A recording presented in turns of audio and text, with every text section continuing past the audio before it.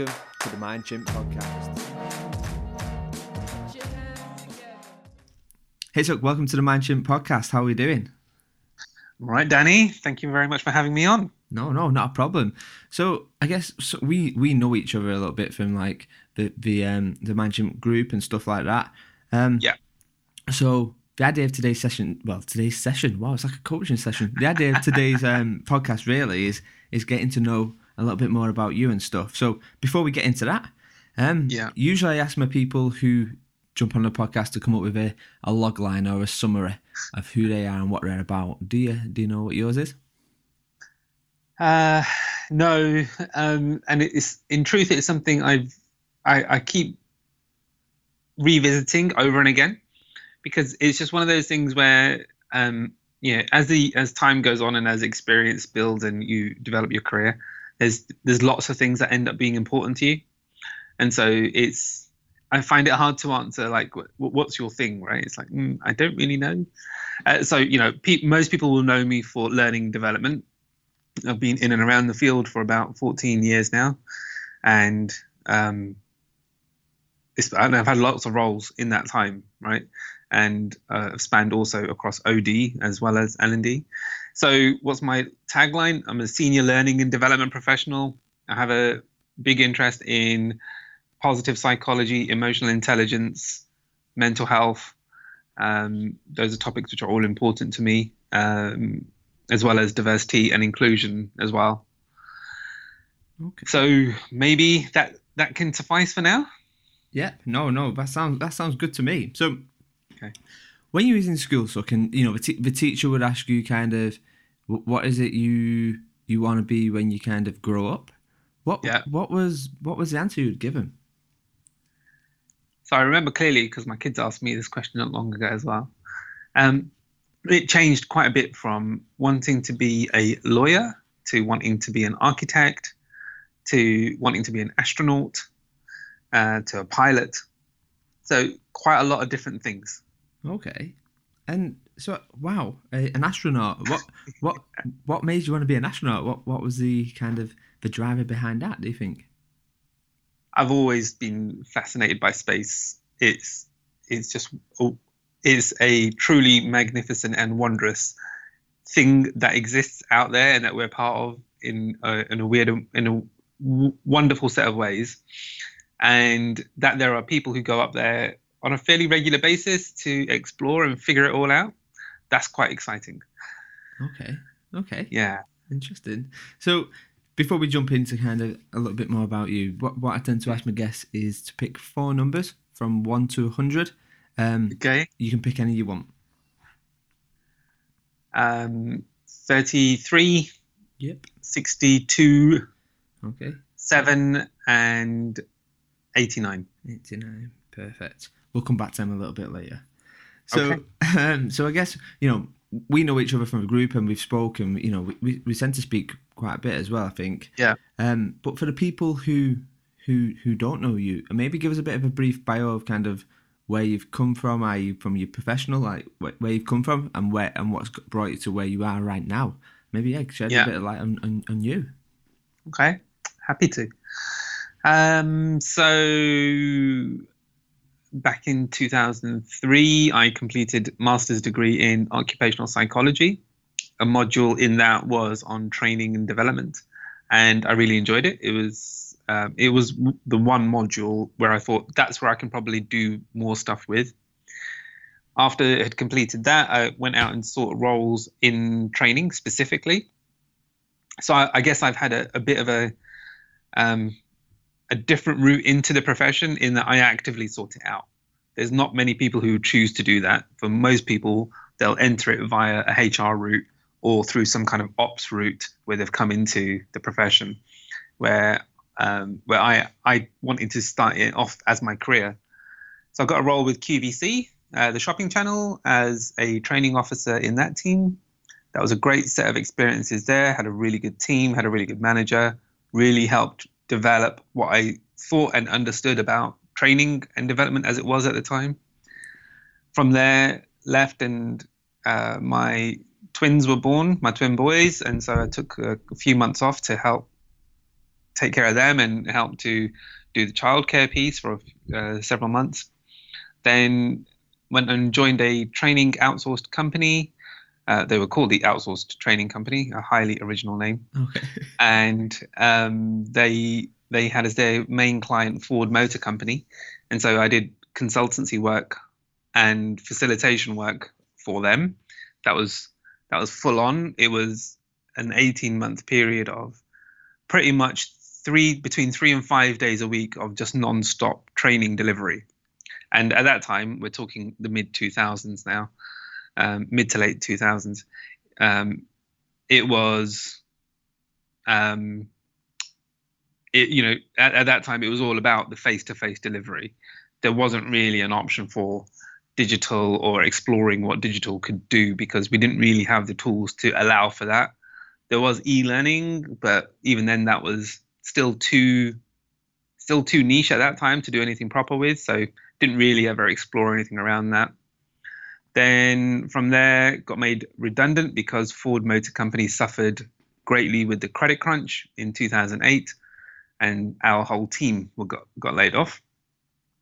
I was fortunate enough after a few, not long, to get a role with a digital marketing and tech agency, now called Digitas LBI, and that was a really good set of experiences. Joined there as an L&D business partner, and probably my first cut into properly looking at L&D as a strategic role within the business and how to really help an organization think about its L&D offering and what they can do with it.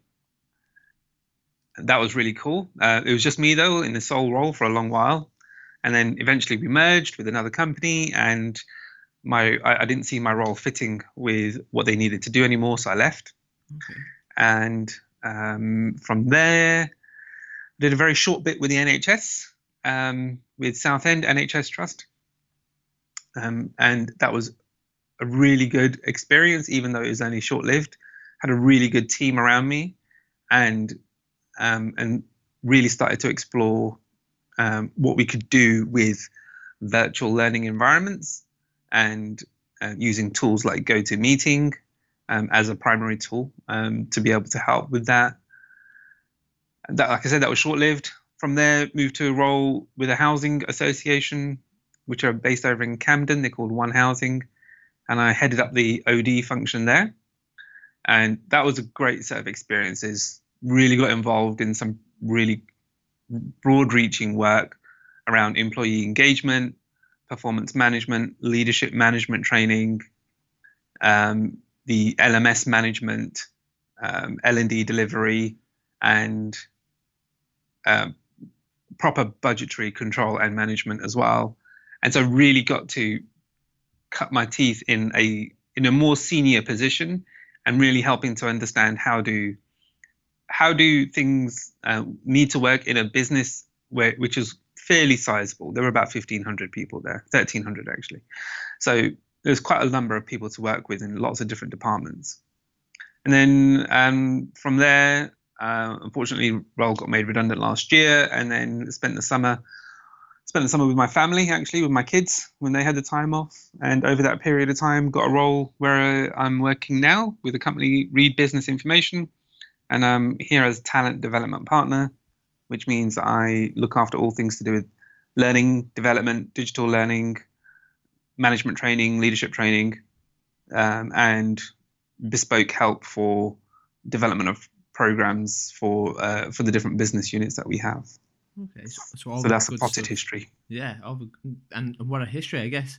What's, just looking over kind of your bio as such. Yeah. You've gone into kind of different areas of work. When I say areas, I mean arenas kind of within, NHS to where you are now and stuff. Yeah. Is there any common traits what you see? Maybe it's positive, maybe it's constructive. Is there any traits what you've seen throughout each like stepping stone, which is kind of what you've seen? So one of the things I've set out in my career to do quite purposefully is that anytime I move from one place to another, I've always been very clear in myself that it was going to be a different industry in a different sector.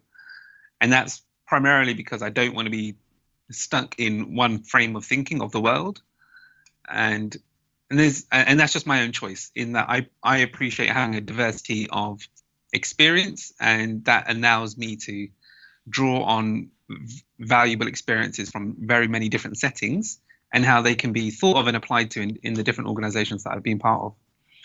And so to your point, the challenges that all organizations face are very similar. They all have challenges around how do you engage people well with learning and development, because it's never really made a clear offering. It's, if there are L&D functions and there is good learning provision provided, then people know how to access them, because some people will know how to access them, but it's the same challenge every organization faces, that you need people to turn up to, if it's virtual or if it's in person. They still need to attend training. They still need to be present and go through some kind of learning program of something. That challenge remains everywhere. I haven't seen anyone get that right. There's challenges around LMS usage. No one likes using an LMS, and unfortunately, it's one of those necessary evils in organizations that helps to do certain parts of the administration and the logistics planning for L&D, but it's also become a default place for other stuff, and it's not the right tool for doing other activities. So that challenge I've seen everywhere, and it just doesn't change. There's similar challenges that every organization faces around new managers when they join a new company, or if they're promoted into roles. They want to know how to be a good manager. That's the same thing that is present everywhere. And no organization is unique in that way. Everyone has the same sets of, how do I have one-to-ones? What am I supposed to discuss in that situation? How do I develop my coaching skills? How do I give good feedback? How do I have difficult conversations with people? That's the same stuff. Doesn't matter where you go, you need to do that as a manager. And then as you go up the kind of seniority levels, the same challenges are there as well for leaders across organizations. When you're a leader, when you're a senior person in the organization, you have to understand more around the strategic elements of how to lead a department or a team, and how to invest in them and motivate them and engage them so that they can achieve some really, really good stuff. That, again, that's not a unique set of stuff. It's quite a similar set of challenges. The thing that is always different is the context in which those things are relevant. And that's the piece which I've always found fascinating, is what's the context of what leadership looks like in this organization, or management looks like in this organization, or learning looks like in this organization. Because although the challenges are similar, it doesn't mean that the approaches that worked previously wherever I've been will work here, because the context is completely different. Okay. Great explanation of it. So if I was to say, kind of looking at your whole, maybe, and you can take, these questions can be personal or professional, take it however you like, really. What's been your positive, negative? What's been the most important positive, negative? And when I say that, I mean, in the moment it looked like a very negative situation, and it was like, oh, where do I go from here? But then maybe a day, a week, a month, a year down the line, it's actually been one of your most positive moments in your life. Help shape something new. Is any what jump out? I'll have to think on that one. Yeah, no, that's fine. We can come back to that. Not a problem. So let's go with a different note and let's change gears a touch. So, okay, if I was to say to you, right, what if you had to give a gift of a book to 3 people? What book would it be? Oh Christ! If I had to give the gift of a book, yeah. And again, this doesn't need to be a professional, or it can be. I'm not thinking necessarily professional either. I'm just trying to think what other books that I've read where I thought that was really impressive, and it's got lots of good stuff in there that people can learn from. Um,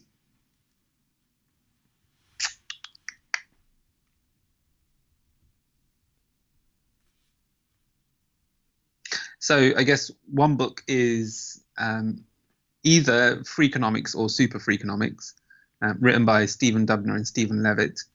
And when I've read both of the books when they've been released, and what they help me to understand is that there's ways to think about the world which may not come naturally for most people. And what I mean by that is that the way that they present data and information and insights and research into how people behave, what they think what people say they're going to do versus what they actually do. And it's a really insightful book about human behavior from a group of researchers who are looking at things from a behavioral economics point of view. So for me, that's really fascinating because it provides a different lens. In the L&D world, we can get really caught up in models and theories and personality assessments and psychometrics and all sorts of other weird and great tools. They are all really useful in certain ways. What is also helpful is to understand what are the other contexts that, if we understood those well, it enables us to understand human behavior in a different way. So I think either of those books would be a good one because they both touch on very similar approaches and a narrative style of writing, but they just talk about very different instances across the two. So it's quite interesting stuff. Okay. Do they have a podcast? Yeah, they do. Yeah, the Freakonomics podcast. Yeah, I don't listen to it, but I've there's another person that I'm not sure if you know, Ross Garner. He's a big fan of the Freakonomics podcast. Yeah. And he talks about it regularly when they talk about on the Good Practice podcast. Yeah, it's, I think I've dipped in and out of that podcast, but never really been like a true subscriber. Okay.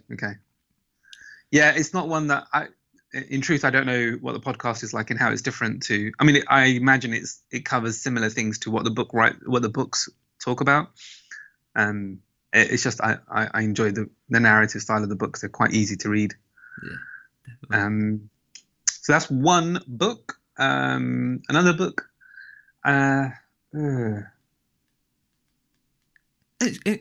You could give this book to 3 people, and then that's it. That's your question ticked off, I guess.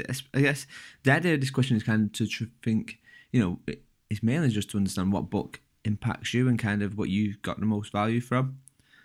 So. Yeah. Okay. So I guess that's one.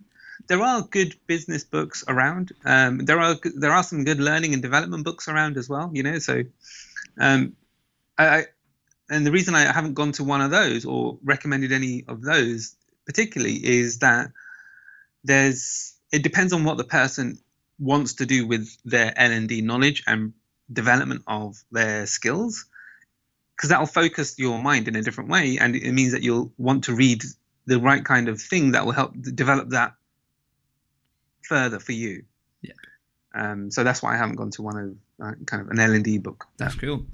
So what I'm going to do now, I'm going to say some words, and I want you to tell me what comes to mind when I say these. Okay. Okay. So let's go first with, positive language. Helpful, progressive, useful.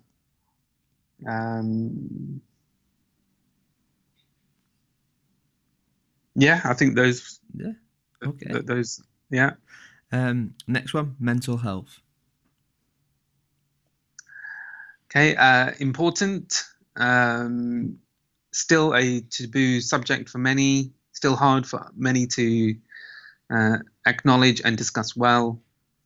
Lots of stigma still attached to the topic. Some really good information and advice available out there about how to help people who do suffer with mental health challenges. Okay. Diversity and inclusion. Uh, Again, important, and I think we're on an ever continuing journey with what those topics are, in our understanding of what we think those terms mean, how we think we act in relation to those terms, what it can allow for, and what they can aspire to, or what people can aspire to when they try and understand those things better. It can also be quite controversial as well. People have very strong opinions about what they think those terms mean and how people should act against those terms as well. Okay, and we'll go with one more. Let's have social media. Incredibly powerful set of communication tools and methods to be able to engage with people just from all over the world. Absolutely unprecedented in the level of access to people, to knowledge, to insights in a way we've never experienced in the history of mankind. Okay. The speed at which you can connect with current affairs, what people are saying at important events, it's all quite impressive, and we've got a lot of work to do still in that space to help keep it safe so that people aren't receiving trolling behavior, that they're not subject to harassment, that they're not being treated unfairly because of their use of social media. So there's a lot to still get through and make better. So that's where I'm at with it. Okay, and let's have one more actually. The Free Good Podcast. Yeah. It's my podcast that I started a couple of months back, and it's a space for me to be able to share and discuss topics around positive psychology, resilience, well-being, mental health, and emotional intelligence. Perfect. So let's jump into that then. So for anyone who hasn't listened to the podcast, I highly recommend it. It's a great podcast, and it touches upon a lot of. I think one of the ones which jumped out to me from recently was the communities one, which I know we spoke about. Well, where did the name come from first? Where did that come from? So first of all, thank you for listening. That's very good to know, and always kind to hear about as well. Where did the name come from? So there's a particular approach within the practice and research from positive psychology, so as a practice, what it tries to encourage is how to help people cultivate a set of behaviors which develop more positive feeling over a longer period of time, as opposed to looking for sharp snaps of kind of happiness in certain ways. And the reason for that is because happiness is a transient, it's what we would call as a kind of a transient emotion, in that you can feel it one moment and the next moment it can be gone. And that doesn't mean that and so what that means is that it's really hard to keep happiness at a level, because you never know what's going to affect how happy you feel or not. What you can affect and what you can impact on is how good you feel over a longer period of time.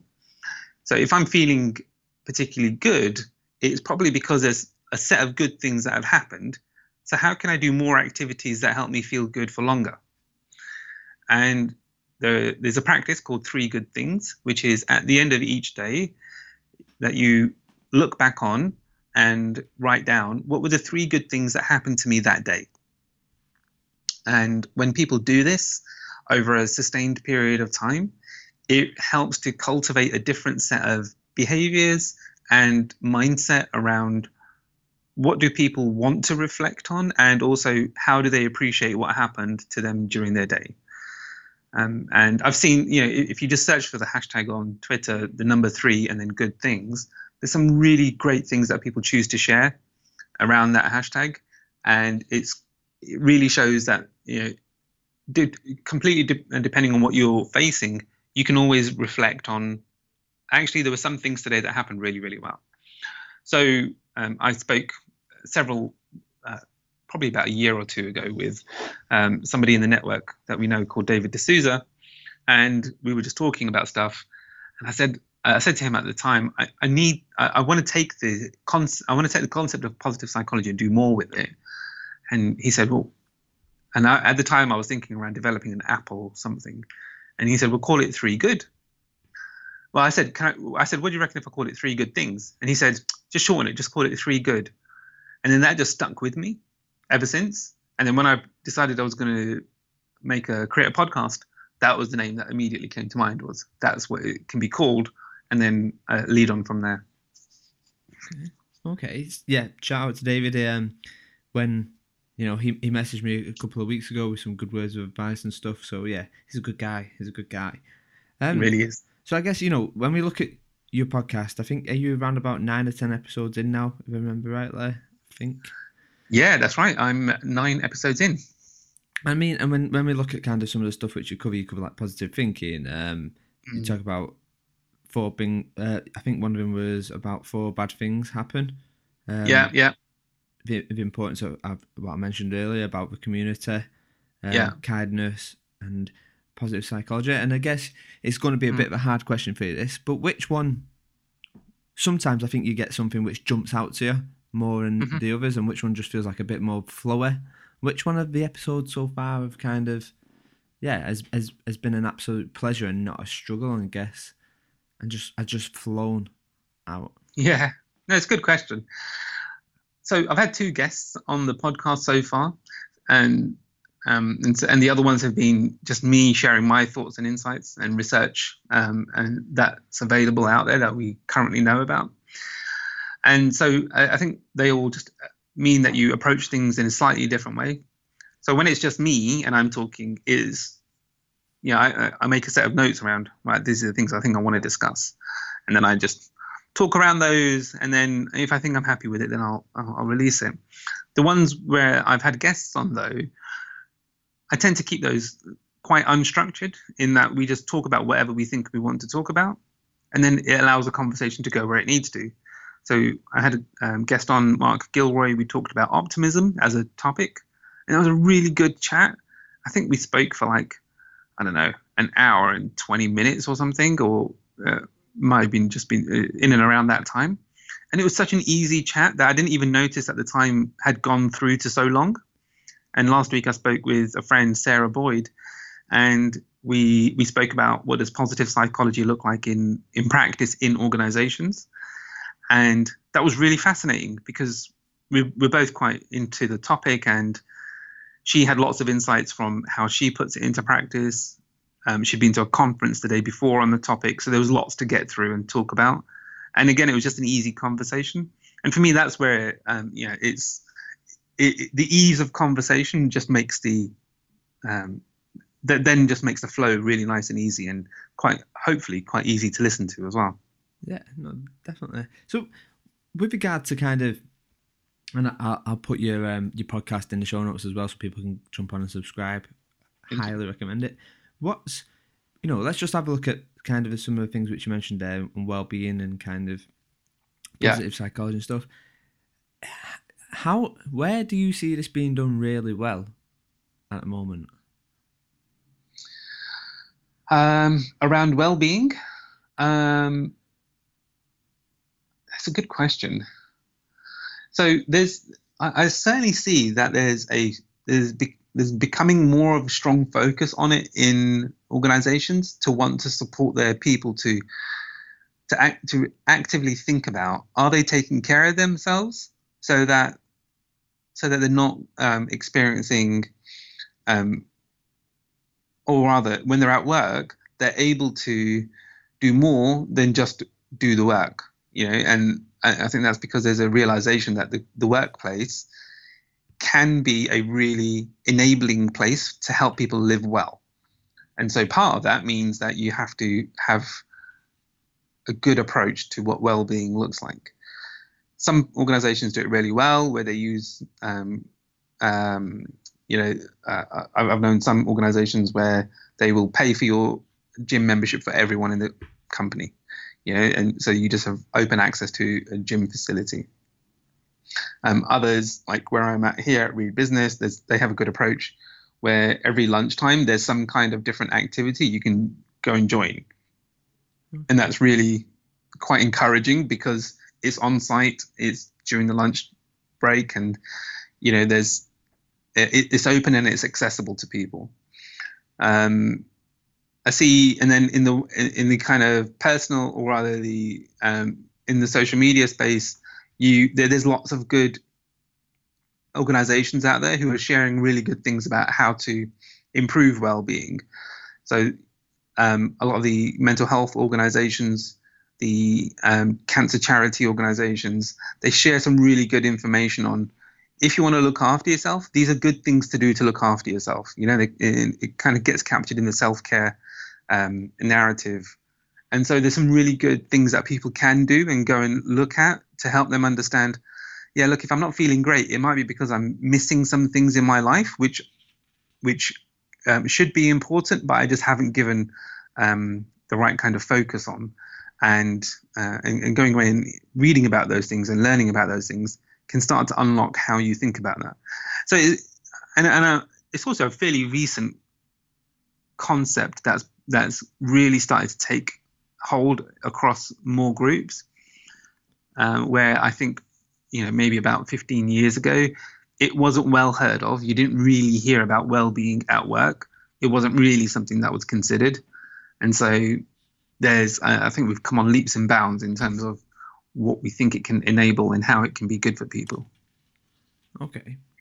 And I think I was looking at Talk. They fully embrace kind of well-being at work, right. And they was probably one of the companies which jumped out to me actually, and just it was different. They embraced it. They have this whole social intranet where people can share like mental health issues and stuff like that. And that's great. Yeah, it was just about being more. It was just about being transparent. I think someone did a couple of posts about him struggling with bipolar. I did a couple of posts about kind of dyslexia and dyspraxia and stuff, and kind of how sometimes the modern working environment just doesn't help as much as you like to try and help. It doesn't. They're not putting things in place to do so. But they was awesome because they was just open, honest, and transparent about it. And which made it easier in general just to kind of be open. Sometimes, like I say, it's certain things have stigma to them, and people are still a bit, they don't want to open up. Where I think having the environment be as transparent as it is makes everything just so much easier to do that. It does. Yeah. No, you're absolutely right. So let's jump on to kind of diversity and inclusion. Let's jump onto that one. So okay. I talked to a whole different people, especially within the group, outside of the group. And one thing which keeps coming up a lot of time is, diversity and inclusion. And we talk about kind of, women within our industry and stuff like that. I guess, share with me a bit of your take on that. So I can kind of, where do you see the kind of the choke points within it, and where do you see it being fully embraced and acknowledged and tackled?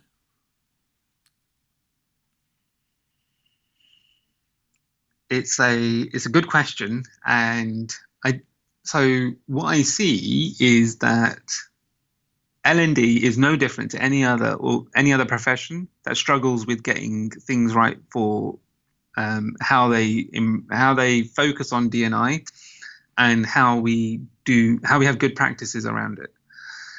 And where I see it at its most potent is in the conference scene, and this is true of pretty much most conferences that I've been attending and or present at in some way. Is that typically you don't tend to see speakers from a Black and minority ethnic background, and they may also struggle with having a balance of men and women speakers where it's normally in favor of men. Yeah. And so and I've written about this for years on my blog. I don't remember when I first started writing about it, but it certainly is one of those things where I've been fortunate enough to attend a lot of different events in all sorts of ways. And the key thing that always I'm attuned to when I'm there is does it look like there's fair representation? Does it look like that there's people like me who are there? And if there are, then in what capacity are they there? Are they there as an attendee? Are they there as a speaker? Are they there as a chair of a session? Are they the organizer? So there's different roles, and I'm not necessarily looking at just who do I spot in the crowd, but in what way do I notice representation? And if there is a lack of representation, then what does that say to me about the event? What's happening in the event? How they're trying to encourage more people from the who are representative of different parts of the society and communities that we all live and work in. And so there's a lot there that I think that and like I say, we're no different to any other profession in trying to focus on this. And it can be hard because the L&D world is fairly niche as well. It's a subsection of HR, arguably. And so within that, you've already got you're already starting to whittle down, right, who are the group that are likely to be working in that area. And then once you've then look at just the L&D profession in its broadest sense, covering all sorts of roles from instructional designers to experience designers to facilitators to leaders, right? You look across all of that, and you start to realize that's already a finite group of people, and so within that, it then just grows to be harder to look at. Okay, so is there a fair set of representative roles at different levels? A recent piece by Donald Taylor helped to show that at the senior levels of L&D across most organizations, there tend to be more men in those roles than there are women. At the lower levels, it's not the right word, at the kind of less senior roles, you tend to have more women in the roles. And so there seems to be a real disparity there around how representative we think we are in the in our roles and what we do. And then and then from my perspective, I start to look at some of that data and I look at, okay, so I get that and I totally see it. But even amongst the group who tend to be more men, they tend to all be white, middle-aged, and I don't tend to see, or older even, I don't tend to see many from kind of the BME background as men in that group, and or women who are in that group being in those roles as well. So there's just further layers that you start to uncover, and you go, okay, it's there, it's prevalent. It's not necessarily because people are doing it in a discriminatory way. It's, as we're starting to realize with many things around the D&I subject areas, is that it's about the systemic way that things happen in organizations, in industries, in professions, in society. And so there's a number of things that need to be corrected for and unlocked in different ways that allows representative groups to make better inroads into the range of different opportunities that are available to them. Okay, and I get this is one of topics which I know which is near and dear to you, and I did do a bit of social stalking on you, so I can have a look at your blog posts and see, so yeah, that's right, it's all there. Yeah, it's when I say social stalking, it's in the best possible way, not in the weird way. Okay. Yeah. But no, I think it's I think this topic alone, you could easily do a 3-hour podcast on, because I think it's like an onion. The more we get into it, it peel away the top layer, and then there's another layer like you mentioned. But let's change gears a touch then. So if I was to say to you, right, you can have a billboard. You can have a billboard and you can put it right outside a football stadium or a concert. Right. And on this stadium, thousands and thousands of people are going to see this billboard. What message would you put on that billboard for thousands of people to see? Wow. I I don't know. Okay. I genuinely don't know. I don't know, Danny. It's a good question, and it's one I'm probably going to need to think about some more. And one of the reasons I struggle with that as well is that there's so many messages that you could share that trying to whittle it down to one is quite tough. Yep. It's across the range of things that you could ask for people to pay attention to when they're looking at a billboard like that.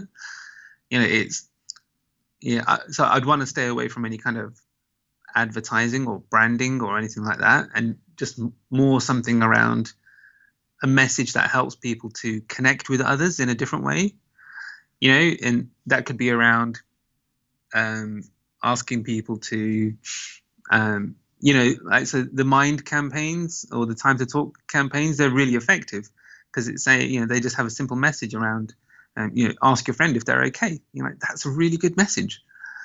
That's a really good simple message, and it helps reinforce that it's okay to talk about mental health. If it's around something like inclusive practices, it could be a message around don't just ask people to take part, get their opinions and get them to design it with you. Okay, that's a good message as well. So I think there's lots of good messages that you could share. It's really hard to think about which one would I want it to be. Yeah, I completely agree. I got asked this question yesterday when I was doing my podcast. Someone reversed it. Oh yeah. And I have one which I tend to always use, but because I mentioned it on a podcast, it was like, okay, well, let's look at a different one. And okay. And I ended up going with one which just come to mind, and it was just come to mind in time at the moment. It was just something which I seen which kind of come to mind with stuff which was going on, and it was, you cannot whisper to the wind and not expect the wind to whisper to the trees.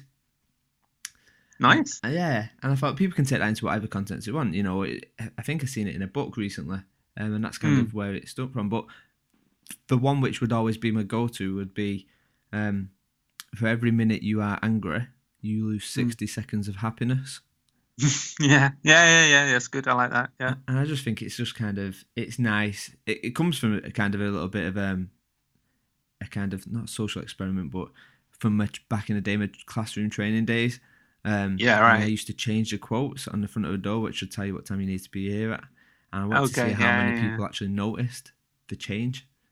Nice. So yeah, it's just something which I always stuck out. I just think, happiness is just, it's easy to lose happiness, I think, in a world of constant noise and constant, Yeah, it really is. Yeah, and I just think, I was talking to Babs recently, and Babs mentioned how she's going through a bit kind of a time of blocking some time out to just be with herself in a moment. I thought it's such a powerful thing to just stay away from everything. I mean, I've dabbled with meditation a little bit, and I kind of keep going back and forth with it. But I think we're in a world now where we're always switched on, and I think we probably need to start addressing the fact of actually having a digital detox and just switching off from everything and just being comfortable with silence and being on your own. See, I hear people talk about digital detoxes, and I think I don't know if that's the answer to the challenge of being switched on. Okay. Yeah, and so where I come from on this is, if when I'm at home and I'm with my kids, or if I'm out with my partner, and there's natural moments during that period of time that I'll be with them where I just won't think about my phone, and it's because in the moment I'm happy to spend that time doing something else. My mind isn't focused on, I wonder if I could share this moment through social media. This could be like more of a product of my age than it is about anything else. But I think there's a truth in there, which is around, if you're engaged in something, or rather, so I think that if you're engaged in something and you don't think about wanting to share that in a digital way, that's okay. And if at some point you go back to it and you think, actually, no, I want to use it, that's okay too. And I think because where we're naturally moving to is that we will be connected, and we are connected in very accessible ways. I don't see that as the problem. It's more that how do people understand that they can create a balance which works for them? And then when you start to think about that, it means that you don't have to necessarily go down the detox route, because you've already got a good balance of, at this time in this way, I'm going to do these types of things. And I also recognize that I don't have to do those things all the time. And so that's where I've kind of taken my thinking around interaction with devices, how we're always on with stuff, what we choose to do with them, what that means for my attention, my capacity, my resilience, my being present. So I think I think that there are natural moments in life that you're with others where you would go, yeah, you know what, right now I'm very comfortable just being here with you, and I don't need to share that in some way with social media. Yeah, I think, for us to have it's easy to go from kind of, saying a digital detox is social media. But for me, I think it's a few different things, and it's a real interesting point which you bring up, I guess. So I think for me, I go back to, I went through a bit of a bad time probably about 4 years ago, maybe. Let's just call it 4 years ago for argument's sake. Okay. And for the life of me, I just couldn't find, the spark to get the happiness track back on it. Something happened within my family, and I talk about it in my podcast later on down the line anyway. But I guess for every way I turned, I think it's like I don't want to use depression, because I don't think it was depression. I was just in a bad place, I guess. Okay. And I thought, for every time I turned on to my let's call it digital, just use that. Be it social media, be it one thing or another, I just constantly seen stuff which put me in an even worse spiral. So I think you find when your head's in that weird space, you tend to always look for other things which kind of either agree to where your head's at right now. Yes, that's right. Yeah. Or stuff what puts you in a situation where you think, my life is nowhere near as good as that. And I guess I kind of go back to that situation and think, right, if I didn't have social media, blah, blah, blah, how would that have been? And realistically, I addressed the problem because I just switched all my social media off. At that time, I just went, right, okay, going to be away from my phone, going to turn all my social media channels off, and I'm just going to go backwards, if you like, in evolution, in the step of how we communicate and stuff. And I just went back. I just spent more time with my family. And I got happiness from the little things. So I started drawing again. I was always a good drawer, so I started drawing again and doodling, and I guess. But for me, the time, I wouldn't have got that if I didn't turn my social media off, because I wouldn't have had the time. It would have been too easy for me to dwell and kind of fill that time. I totally get you. Yeah, but I guess it's a good shout. If you're happy within the moment, you don't need to share it. It's a choice, I guess.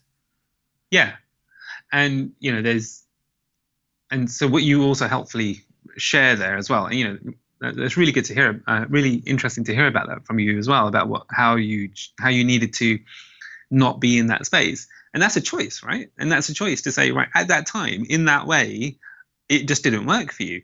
Then that's okay.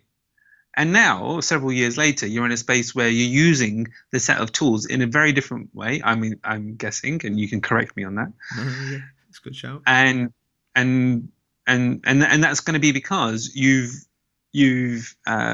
had your own insights and your own reflections on it. I know when it works for me, and I know when it doesn't work for me. And that's probably more of the set of questions that people need to ask of themselves, which is, when does it work for me? And in those moments, how do I enjoy what it's allowing for? And when it's not working for me, then how do I remove myself so that I can carry on and do other stuff in my life? And I see it, for example, when you see people get drawn into really long, hard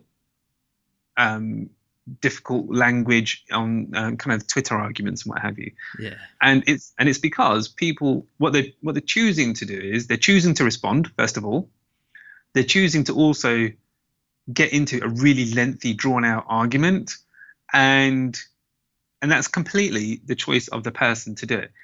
If it's and so there may be some good reasons for it, right? So there may be a good reason to have to do it because the person may be being purposefully offensive or purposely lying or difficult about the message they're trying to put across. So you want to try and correct for that.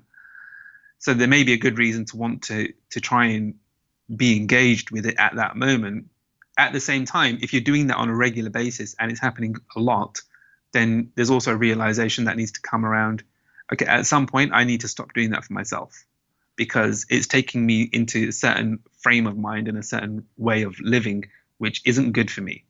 And I can't stop other people from reacting in the way that they're reacting, but I can definitely improve how I manage myself in those situations. Yeah, it's a good chat. I think you see this a lot on the reading. You know, some people writing up articles on blog and statuses, and a lot of the writing tends to be very exclusive and not inclusive. I think. Yeah, is something I kind of I've seen quite a bit, and sometimes I just think I can't get involved in your conversation because you're at a level which bring it down to kind of I don't know. It just feels sometimes that's done in a purposely way, maybe. I'm not sure. Yeah. And I think it's also indicative then of and you're right to not want to have to get involved in those conversations because in some way that it's going to take you down a certain level of discussion and or response, which is not going to be good for you. And if you recognize that, then you don't have to be involved or you don't have to do that. That's a good choice. Yeah. And then equally, if you choose to go down and pursue whatever that is, that's also a very valid choice. It just means that you're going to end up in a certain state of mind, and it'll reinforce a certain set of beliefs which you either want to or you don't want to reinforce as well. Okay, good chat. Complicated stuff. No, and definitely. Again, this is another thing which could be a whole podcast on its own. So, if I was to say to you, right, so you can relive 2 hours of your life. Let's call it, it can be professional or personal, but you'd a bit like Groundhog Day, you'd have to constantly relive these 2 hours of your life. What 2 hours would it be? What 2 hours of my life would I want to relive? The moment that my children were born. Okay. Just the most amazing thing to experience, be part of. I've never experienced anything like that. It's you get so full of I got so full of joyous emotion that I happily wept when my children were born. I was so full of love for my wife, for what she had gone through to be able to carry them, give birth to them, and I was there for all of those for the moments across both when my twins were born and when my daughter was born, twin boys and my daughter. It was just amazing. Yeah, so I think if there was any moment I would want to relive it, it'd be those two moments. Oh, wow, pretty powerful stuff, right? So I guess we just need to be a bit savvy of your time because I know we're kind of running over. So I'll just jump into two more questions. So people who are people who are in what we do right now. Maybe it's new up and comers. Maybe it's people who people don't know about and have been there for a while. Who's the 3 people who you think people should know about? Oh, you can't restrict me to 3, Danny. That's just cruel. I just like making life hard work. Who are the 3 people that people should know about? If you like, I can make it to 5, just because we're friends.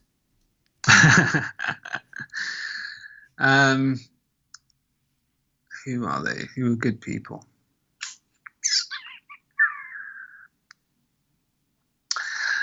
So there's somebody called Julie Dryborough, who some people may know. Her Twitter handle is @FuchsiaBlue.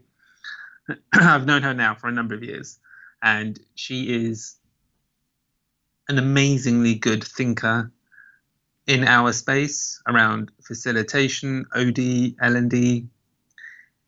She really takes the time to understand what's happening in the modern world and how we can take those insights and learnings and apply them in work settings in different ways. So I really value Julie. I value her as a person, and I value the thinking that she has. Okay. Phil Wilcox is somebody else. He's a good friend, and I really appreciate his thinking also around L&D and leadership and emotional intelligence, what we understand about that whole topic.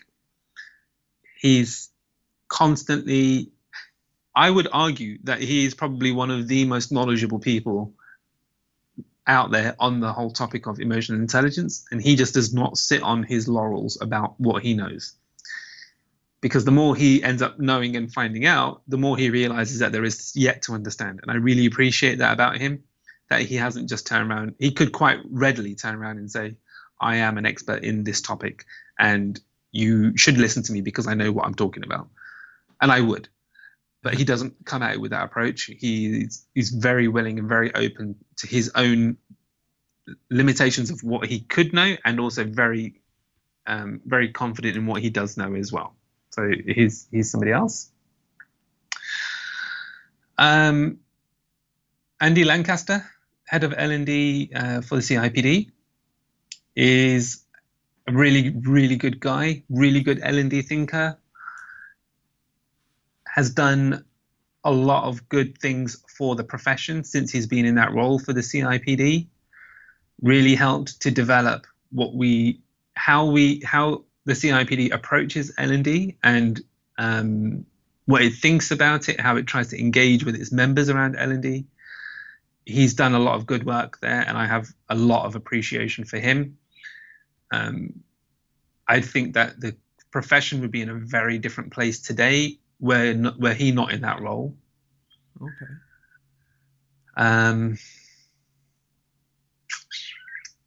Who else?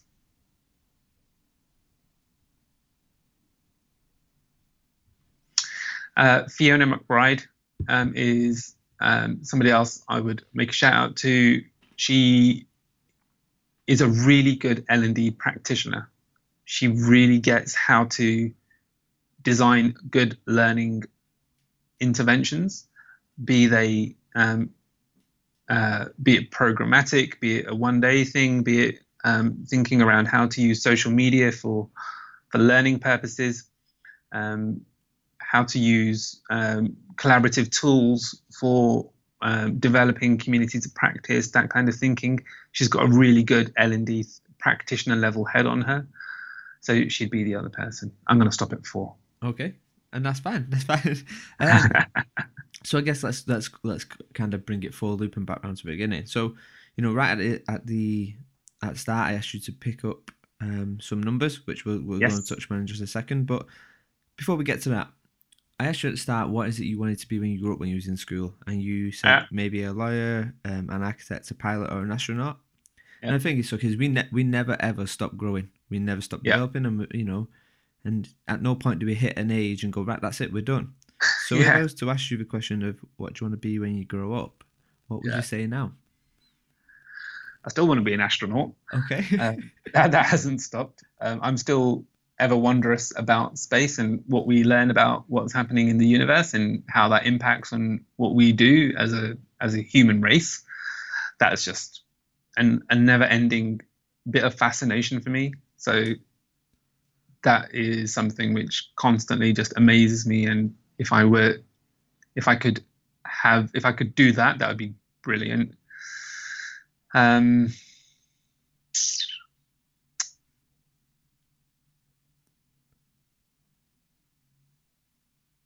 Yeah, I think that's it there for now. Yeah, perfect. Yeah. Okay, well, we'd asked you to pick 4 numbers. numbers. Yeah. And these phone numbers tally to a random list of items. And the idea is pretty simple.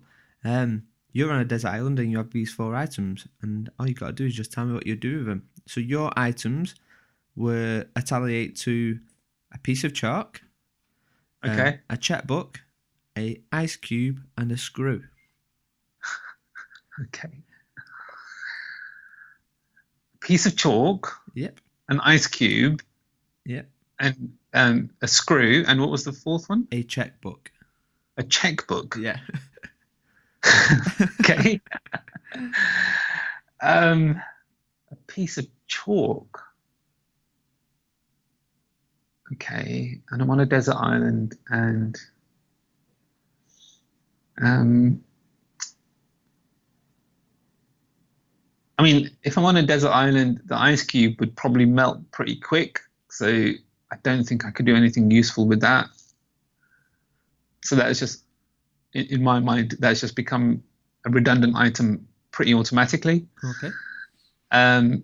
A screw, I think you could probably use to help things be joined together. So if you needed to create some kind of shelter overhead, so something like a canopy or something, you might be able to use a screw to help make that happen. Okay. A checkbook. Yeah. Okay. So you could use the leaves to take care of personal business when duty calls. Okay. And a piece of chalk. I'm completely stumped on that one. I really don't know. Okay. Perfect. That's great. Okay. You know what'll happen, don't you? It'll come to mind in about 3 hours, and you'll have to scribble it down. Yeah. Okay. No, it's cool. Yeah. So I guess where can people find out a little bit more about you and kind of your day-to-day role in life and ideas? Yeah, I'm very active on social media, especially Twitter. It's my go-to social media channel.